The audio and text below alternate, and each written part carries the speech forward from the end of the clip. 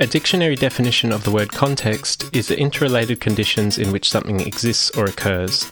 AQMB's Artist Statement podcast is a conversation series exploring the fresh perspectives in art generated by these changing contexts: politically, culturally, socially, other. It features artists and thinkers orbiting our world, where we chat in response to developments in technology, communication, and beyond. I'm Associate Editor Jared Davis, and in this episode I speak with Elvia Wilk, a writer whose practice deals with art, technology, and culture under capitalism, expressed through an entanglement of critical essays, autobiography, and speculative fiction.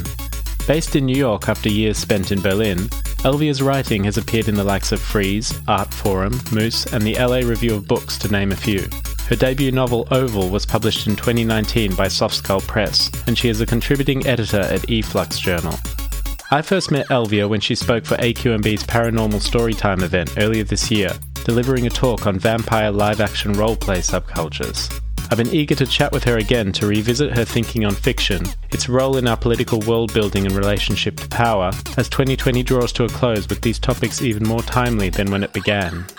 I feel like what another unexpected result of this year has been the collision of my personal experience of the future and what I understand to be a historical narrative.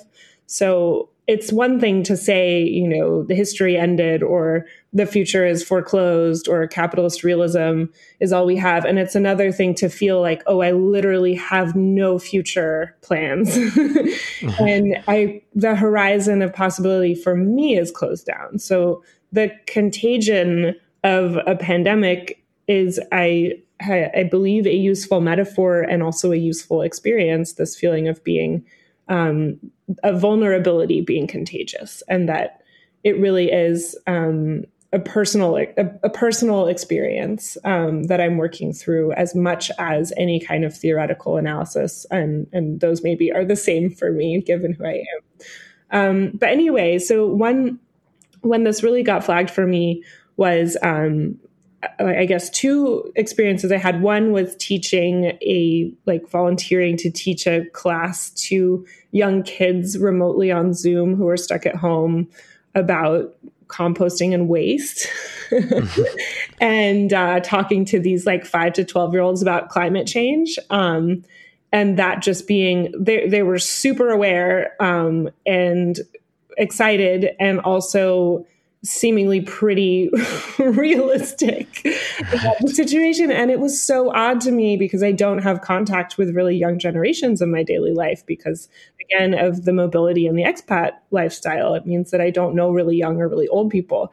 And this was a really kind of important contact for me to make. And then another was guest teaching a master's class where we talked about futurism, and we talked about kind of teaching tools that I've used in the past where we try to think beyond dystopia and utopia. But the pushback was very particular in this case.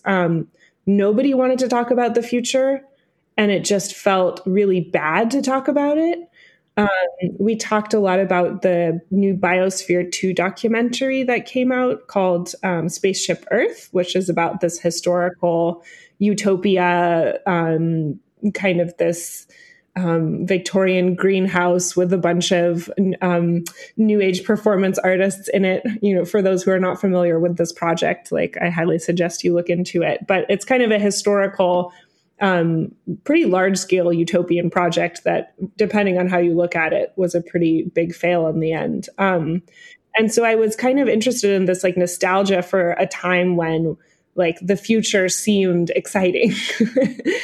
And I just kept coming up against this resistance from the students, but also really within myself. The nostalgia is misplaced, basically. It's a nostalgia for a colonial narrative, basically. And one other conversation I had that really helped me understand this was with Dunn and Raby, who are a design duo who now teach at the New School, who I've known for a little while. And I did an interview with them for After All magazine, where I really was trying to pick their brain about the idea of speculation, which is something they're really known for. They wrote this book, Speculative Everything. So they're really invested in like practical questions of speculation, like what it means to design for alternate realities. And they have been really explicit in their work and in that conversation about like, we don't teach our students based on the concept of the future. Like this closes down conversation because the future is not really in the hands of us and it doesn't feel like it is. And planning or projecting is not actually, it feels misplaced. This was just a teaser for an episode of AQNB's Artist Statement podcast, available exclusively to our subscribers. If you'd like to listen to this and other bi-monthly episodes like it in full, consider signing up to our Patreon at patreon.com/AQNB. You'll also have free access to downloadable compendiums of new music and digital artworks, while helping support our commitment to presenting fresh perspectives around art, music, and online culture at aqnb.com. Our theme music is Coughing Up Pearls by Felicita. See you next time.